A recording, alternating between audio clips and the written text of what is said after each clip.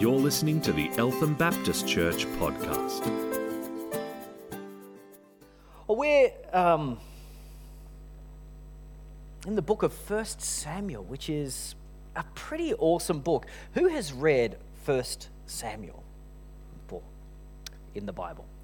Yeah, great. If you haven't, I tell you what, it'd be worth a morning to sit under a tree, grab a translation that you love, and have a read through it. It is an amazing book, and it's filled with some incredible stories and passages, and we're going to have a little bit of a look. You would know some of them. You would know the story of David and Goliath. That's in there, chapter 17. But there are some other amazing little elements which give us insights into the way God and his people interact. In particular, we're approaching the book from the point of view, we know that this is, 1 Samuel is all about how God prepares the man David for kingship, and he will become the greatest king in Israel. And so we have some insights into how it is that God prepares us for leadership. On a practical level, at our 412, which is this coming Wednesday, as Blair mentioned, at a practical level, we're also looking at leadership. And we've been doing, in the first plenary session, we've planned to do some interviews. Last 412, we interviewed Cam's dad, Ash Zaki, an airline pilot, and asked him a little bit about what does leadership look like in the cockpit of an aeroplane when you've got so many lives literally in your hands, and it was fascinating to get some insights from that. If you missed it, you can actually have a look at it online, and as with many of our sermons and messages and so forth, but that's there for you to access. This Wednesday we have another guest. He and his wife attend EBC, although it's a little bit challenging because he works in America. You're kind of wondering, well, how does it work to live in Australia, attend Eltham Baptist Church, but work in the US? Well, come along and listen to Stewart Gill. He has a PhD in astrophysics. Now, I know a little bit myself about astrophysics. I Googled it, and I discovered this. A quick search on Wikipedia tells us that astrophysics or an astrophysicist will study such areas as, or trying to determine the properties of dark matter, dark energy, black holes. Is time travel possible? Can wormholes form? Did you know wormholes in space? I guess the inference is there are worms in space. Did you know that?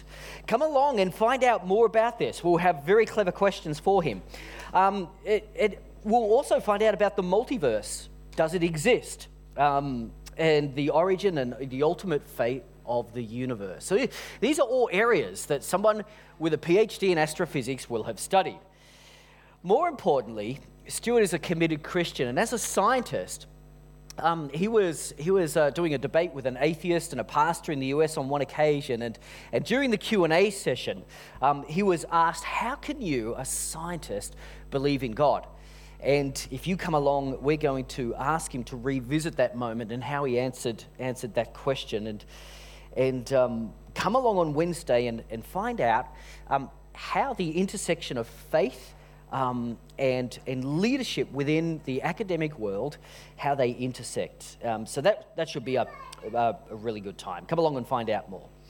But let's have a little bit of a look now in 1 Samuel chapter 16. And primarily tonight, I want to just focus on one verse. In chapter 16, this is the chapter where essentially Samuel has been commanded by God to go and anoint the man who will be the next king of Israel. But it happens in a surprising fashion, and I wonder if you have ever felt what David must have felt.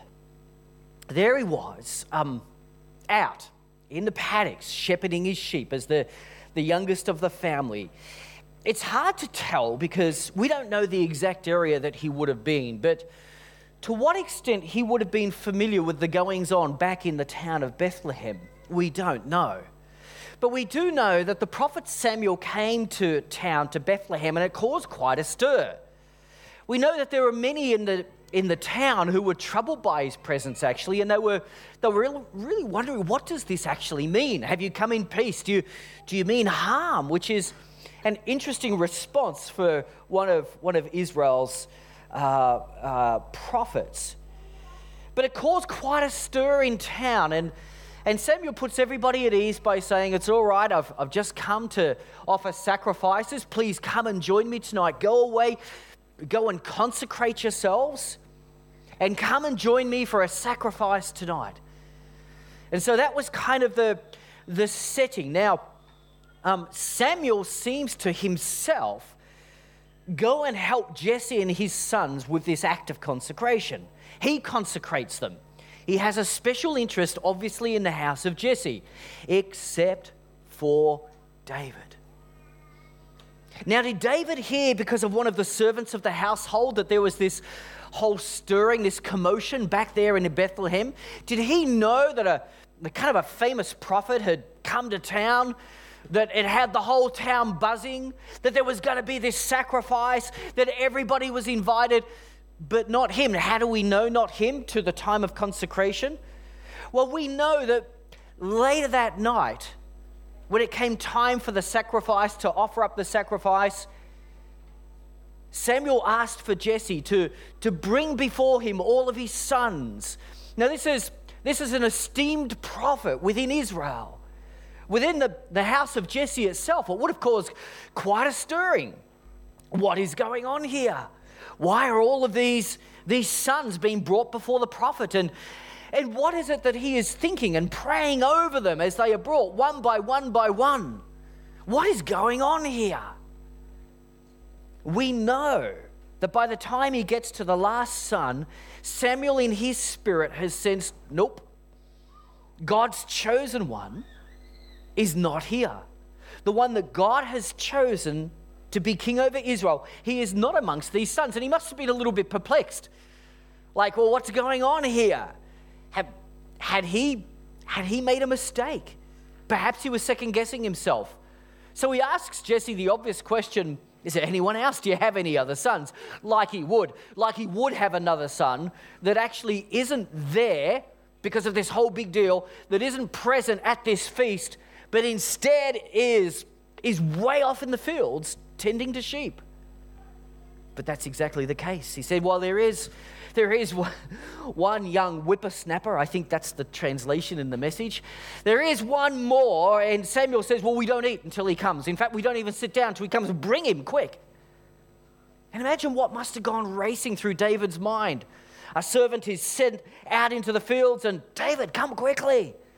There's a prophet, a famous prophet, in Bethlehem, and you got to come see. What? Nobody told me?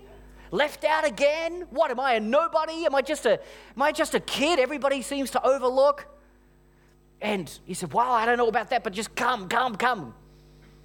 And finally he comes, and when Samuel sees him, although he may not have had the stature of some of the other brothers, he has a fine appearance. He's a handsome young boy. And Samuel immediately knows, that's the one. This is the one.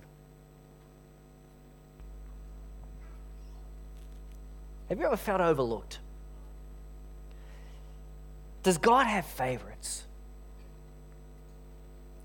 Sometimes I think inadvertently within Christian circles, we can latch on to this person or maybe that person. Maybe they're a singer in a really big church. Maybe they're a preacher that has a vast following through their podcast. Maybe they're just a name here in Melbourne. They're not famous worldwide, but they've got a bit of a name for themselves. They're in your circles. They're your peers. And everybody seems to know of such and such. Does God have favorites? Is there such thing as a Christian celebrity?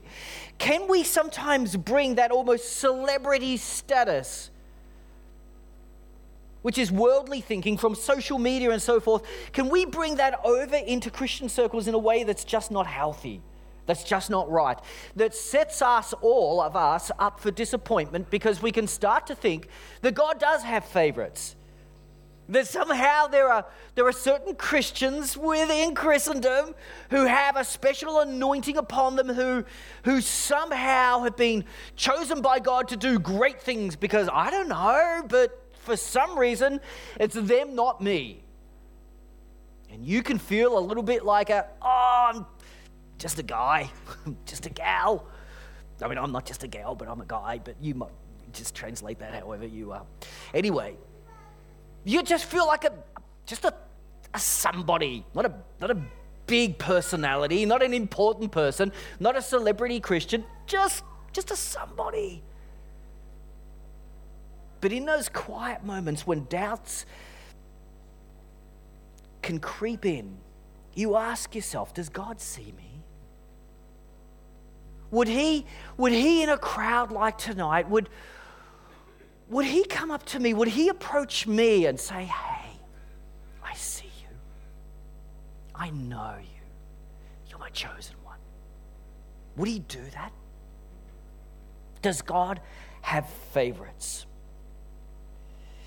Here's an interesting thing about this whole deal with anointing. So David, out there in the paddocks, forgotten, overlooked, didn't even get invited to the feast. I mean, it could have been arranged. Certainly, some household servant could have taken over his job just to allow the young man to be in the midst of such a great prophet. Surely, somehow that could have been arranged. But no, nobody thinks about it. But God's not going to let that be. He finds David and he calls him and he anoints him. But here's the interesting thing.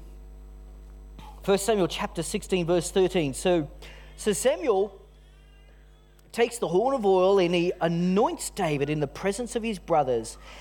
And we read that from that day on, the Spirit of the Lord came powerfully upon David. And then a funny little sentence. Samuel then went to Ramah. That's it. Now, at first glance, you might think nothing of it, except that the whole passage feels like it's been building towards this amazing climax in which David was out there in the fields, forgotten and overlooked, but now, look, God has found him and he's brought into the fold and he comes to the feast, is anointed by Samuel, kingship is his destiny. Samuel goes back to Ramah. That's it. It's such an anticlimax. It's kind of like didn't see that happening. I kind of thought at least somebody would produce a robe out of somewhere and put it around his shoulders, maybe a scepter in his hand. Somebody somewhere else is kind of fashioning a little crown, and maybe Saul would come and say, oh, you know what, I'm getting too old for this. Here, have the kingship. You know, maybe somehow it felt like the climax was building and great things were about to happen. But no, Samuel goes back to Ramah. And you know, sometimes the Christian walk can be a little bit like that. We have an anointing. God anoints us. We may even have in our spirit, deep within us, some sort of a sense of that. We have felt that special touch from God. We've felt that we've heard him say, you're my child, I love you. Maybe we've sensed it in a very, very real fashion in a time of worship where we have just sensed God's pleasure upon us. There have been those moments where the truth of God's anointing and appointing has been very, very real to us. But then all of a sudden, it feels like, and then Samuel went to Ramah. Like that's it. It's Monday. I'm an anointed child of God. I don't have to get out of bed. I will float out of bed if I'm truly a son of the King. But it's not happening. You know, why do I have to catch a bus or a train or public transport? Surely I can fly. If angels can fly, a child of God could fly, right? But no, I'm late for the bus because I don't have wings. You know, life can seem so thoroughly ordinary. There we await for the angelic host to pour our cereal for us, and nothing. Nada. Zip. In fact, our big brother or big sister beat us to the packet and the thing's empty. This is hardly fitting for a child of God. We have an anointing upon us. God has appointed us. We know and believe that God has chosen us to be his children, and yet life can often seem just so ordinary, can't it? And Samuel goes to Ramah. What's happening? Why is it that we can have an anointing from God, that he can appoint us, spiritually speaking, to such a high and elevated position, and yet life can feel so utterly ordinary?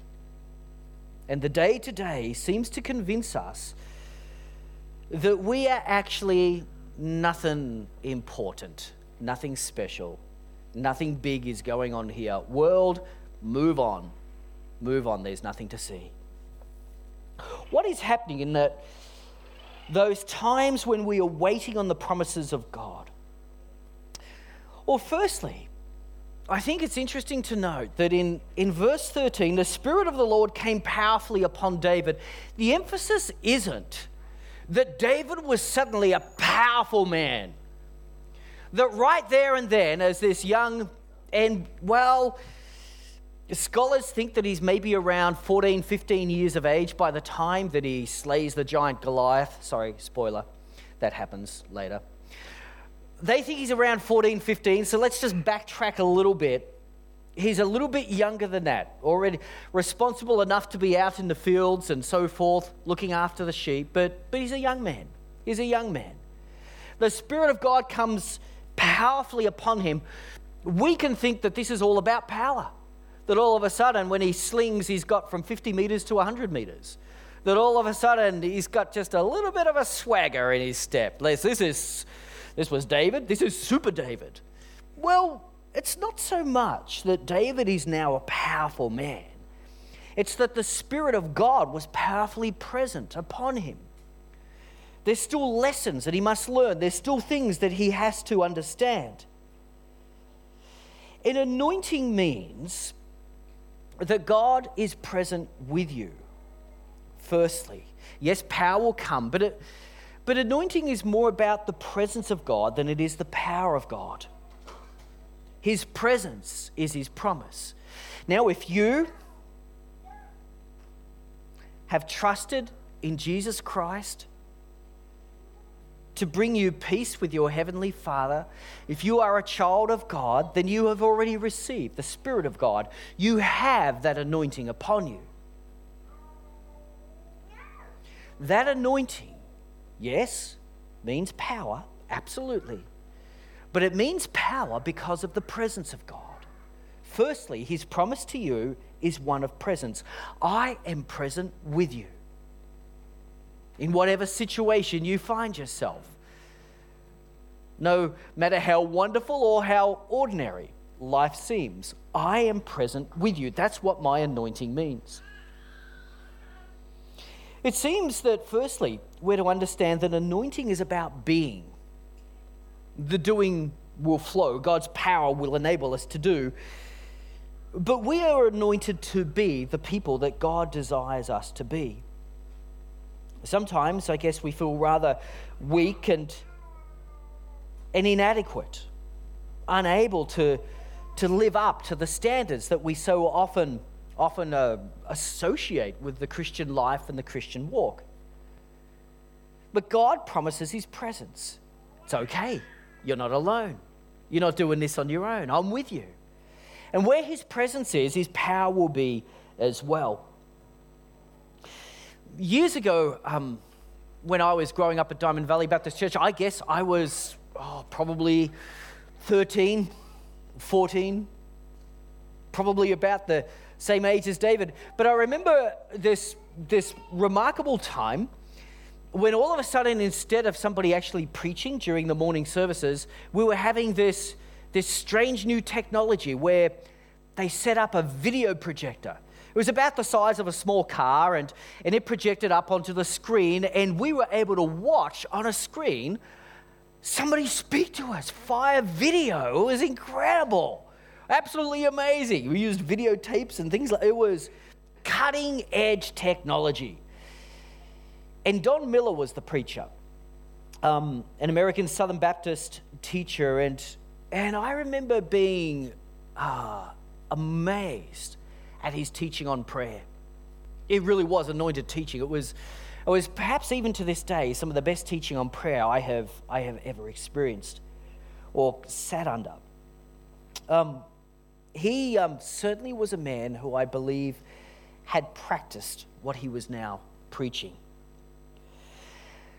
He was, a few years ago, at the age of 83 years old, he was speaking at the Southern Baptist Pastors Conference on prayer. And a little write-up, somebody had interviewed him while he was there and basically delved a little bit into his prayer life. And I was kind of curious about this because I still remember that teaching from way, way back when I was just a kid. I still remember that teaching really impacting my life and convincing me that somehow I had to learn to pray. So I was curious as to, well, what was the prayer life of this prayer giant like? And here was an interesting insight. This reporter had done a little interview with him. And here was the report. Most days, 83-year-old Don Miller rises at 4 a.m. and he goes out to his garden to meet with his father. In the cool, still half light of the Texas dawn, he sits down on the left side of a 2-person swinging wooden bench, leaving room for his father to sit next to him. This is his habit. Miller said his father is always there, sitting on the bench at his father's right hand. They talk, listen, and share each other's thoughts and stay in tune with each other's concerns. At 6 a.m., Miller gently awakens Libby, his bride of nearly 60 years, and then he returns to talk to his father for another hour. At 7 a.m., Libby joins her husband, and they talk to their father together and read from his word. It's a beautiful little glimpse into the early morning habit of Don Miller. But you know what grabs me, and I hope you don't miss it, getting caught up in the times there. Some of you didn't realize that 4 a.m. is actually a time. It is, it happens. Most of us sleep through it. But don't get caught up on that so much. Here, fasten in on this, the intimacy.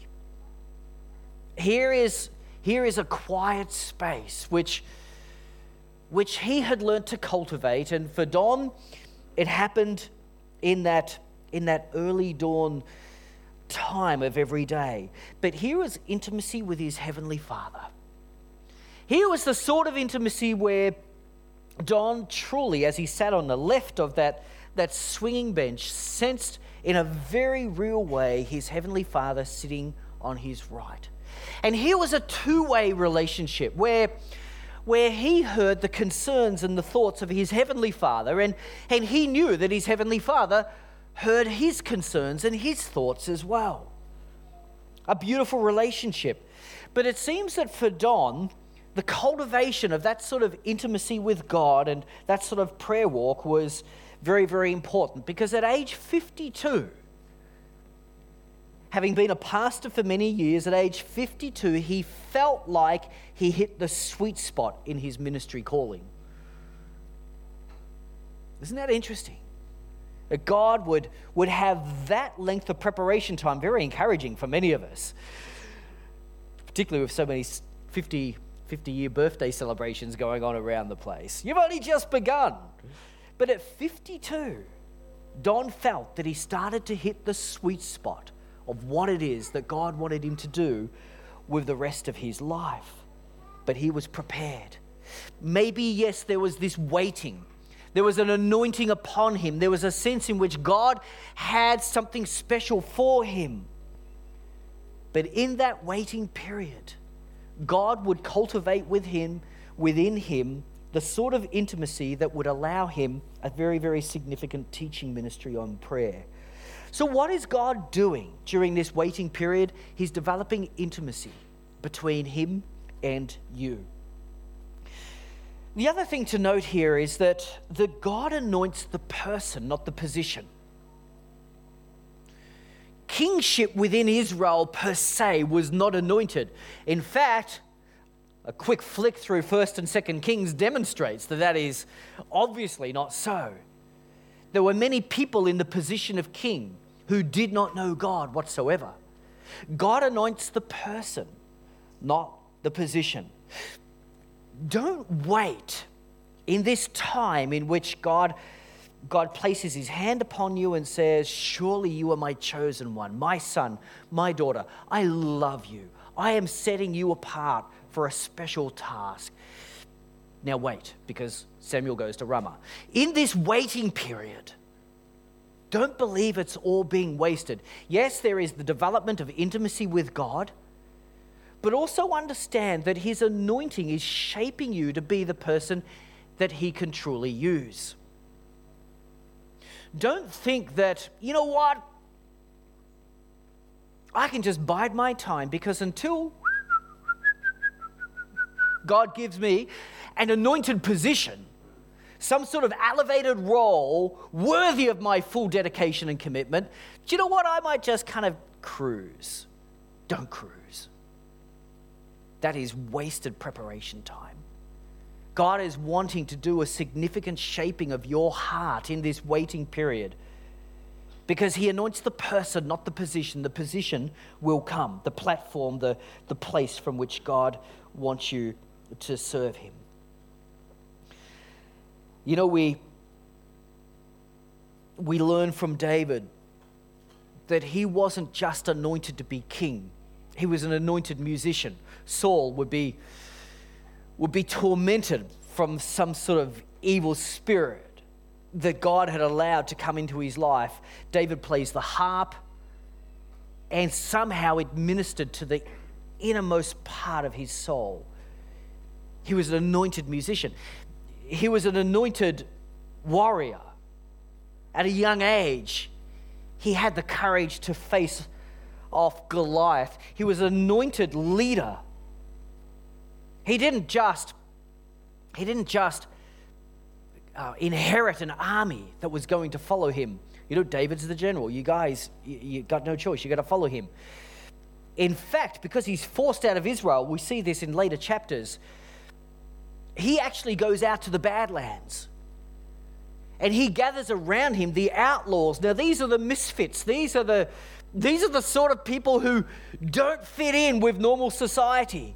Over 600 of them gather under his leadership, and somehow he is able to bring them together under his command, and he is able to lead them. Before he was an anointed king, he was anointed to serve in many, many other areas. So God anoints the person, not the position. And then lastly, what is God doing in this waiting period? He wants to develop intimacy with you. He wants you to understand his anointing upon you as a person to shape your heart to be just like his. And there's one other thing here. He is developing perseverance. The waiting period, the time between you understand, you know that God's hand is upon you, but now life feels just so ordinary and I am struggling to kind of piece this whole thing together, and I haven't reached that celebrity status yet that some Christians seem to kind of just have handed to them. What is going on here is the test of perseverance. This is the time where you could be sorely tempted to just give up and to just become cynical and bitter, to just bail on the whole thing, to just kind of say, I don't know why it is not coming easily to me. I really thought God was going to just hand life to me on a platter, but here I am just struggling day to day to be the person that I know he longs for me to be. Do you know what? I'm just going to bail. I'm going to quit. I'm out of here. Give it up. That is obviously for the super Christians. That's the temptation. Don't give up. Don't give up. Don't become one of those cynical or bitter people who only later on in life return to the Lord and saying, so many wasted years. Don't do that. But it is part of the test. One of the other tests will be to take shortcuts in the Christian life. That is to just kind of push through the obstacles that seem to be ahead of you, to take shortcuts, to make compromises, and to kind of say, well, listen, it's not unfolding the way that I thought it would unfold. I'll just unfold it myself. When we do that, things get ripped and torn. It is so much better to wait patiently until Father helps you unfold the plan for your life His way. Don't tear ahead. It will leave you with a ripped heart. But it is a test. And I guess one of the other parts of the test for perseverance is to just usurp God and others to attain that which you so long to have, to undermine others. And David was presented again and again with these opportunities to just usurp Saul. But instead he chose not to touch the Lord's anointed, but to let God deliver the kingship to him in His time and in His way. It's a time of testing. It's a time to develop perseverance for you. It's a time where you wait on God and you trust that somehow this shaping period is going to produce the very, very best results. To try and bypass that in some way, you might get what you wish for, but it might not be what you really need. It was Martin Lloyd-Jones that said, there's nothing more tragic than for a man to succeed before his time. David seemed to understand that there is a time here, and I must leave it in the Lord's hands. And so that's what God is doing during this waiting period. That time where, very obviously, you come to understand His anointing upon you, that He has called you to be His very own. And yes, Ephesians 2:10, there are good works that He has planned for you since the beginning of time. But notice they are good works, plural, not some one big work. He has anointed you for all of life. Every day is an anointed day in the hands of God. And every day there is something which He has appointed for you to do for Him. A very, very important work, not to be overlooked because our sights are set too far in the future. So what do we do when tomorrow we wake up and we feel ordinary and the cereal packet is empty? We have to get out of bed ourselves and make our own arrangements to get wherever it is that we have to be. And the world seems to fail to recognize that we are a child of God.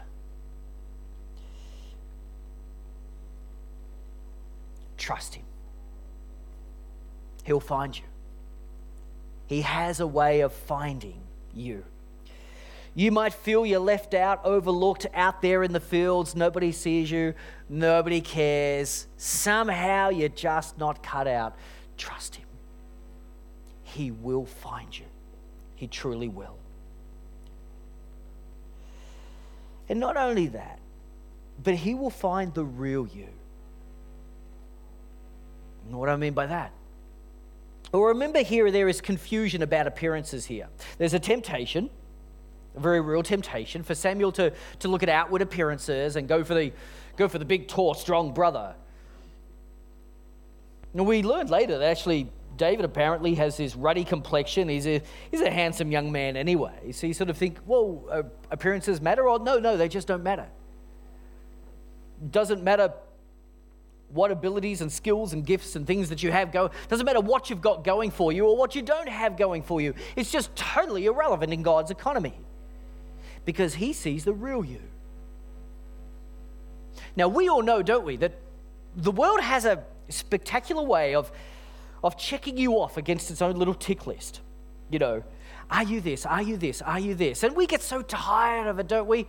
Oh, please stop just checking off your little ticks as if I am worthy or unworthy in your eyes. But truth is, don't we also have that same checklist? We might not necessarily like the criteria on the checklist that the world has, but don't we have our own little one? Don't we have a checklist that kind of says that, I think it was a good day today? I kind of like this about myself, and I like the way I did this, and I like the way I handled that, and I like the way I did this, and I feel good about myself.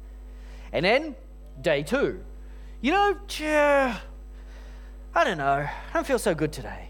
Don't like the way I did this, I don't like the way I did that, I don't like the way this happened or this occurred. And the way that our circumstances seem to rise and fall, we tend to have that same little checklist, don't we? And we kind of feel good about ourselves, we feel bad about ourselves.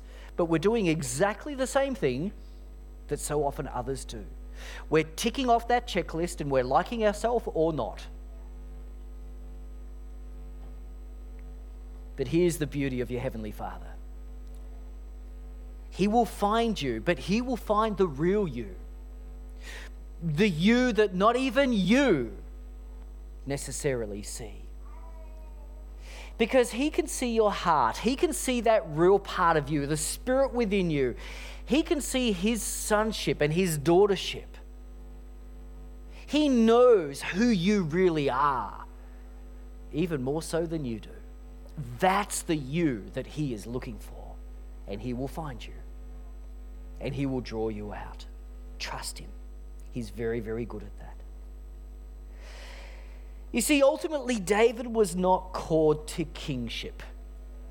He was called to sonship. Romans 1:6 tells you that you are called to belong to Jesus Christ.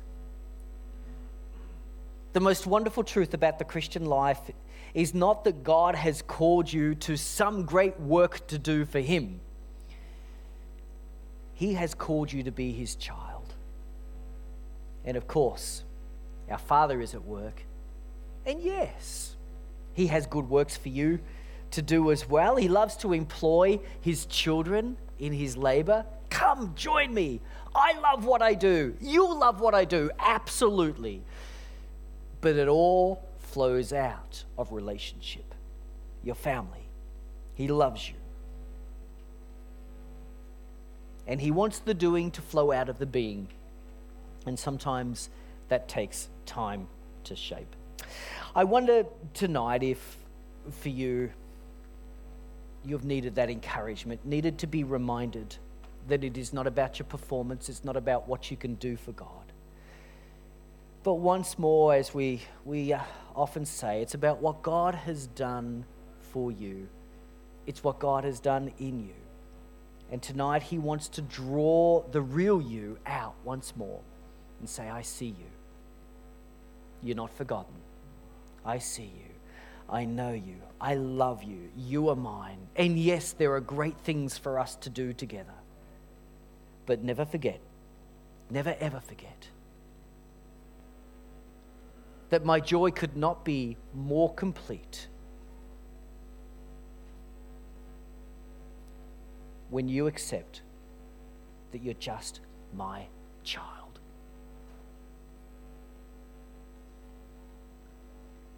There is nothing that you can do for God that can bring Him greater pleasure than He already has, because you belong to Him. Let's pray.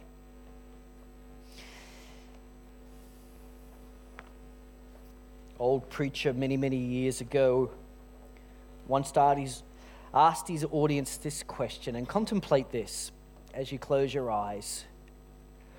What more do you need to do to please God?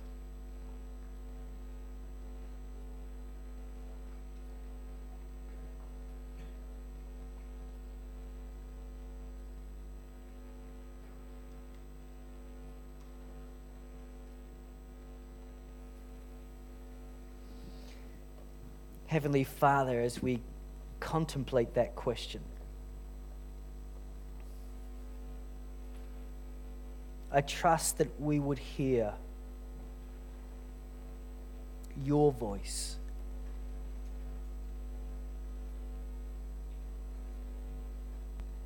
Speaking over our lives, answering emphatically, nothing.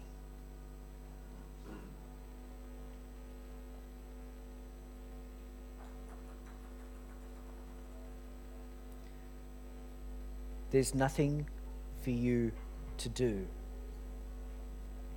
because I've done it all. You belong to me. Now, just belong.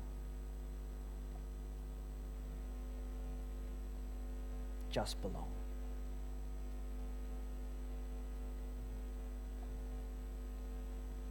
Help us to understand this truth, Heavenly Father, I pray. Called to belong to you. We have an anointing upon us.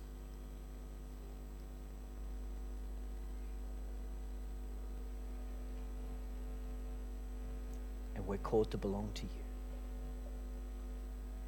Let it be. You've been listening to the Eltham Baptist Church podcast. If you'd like to hear more or simply pay us a visit, go to www.elthambaptist.net.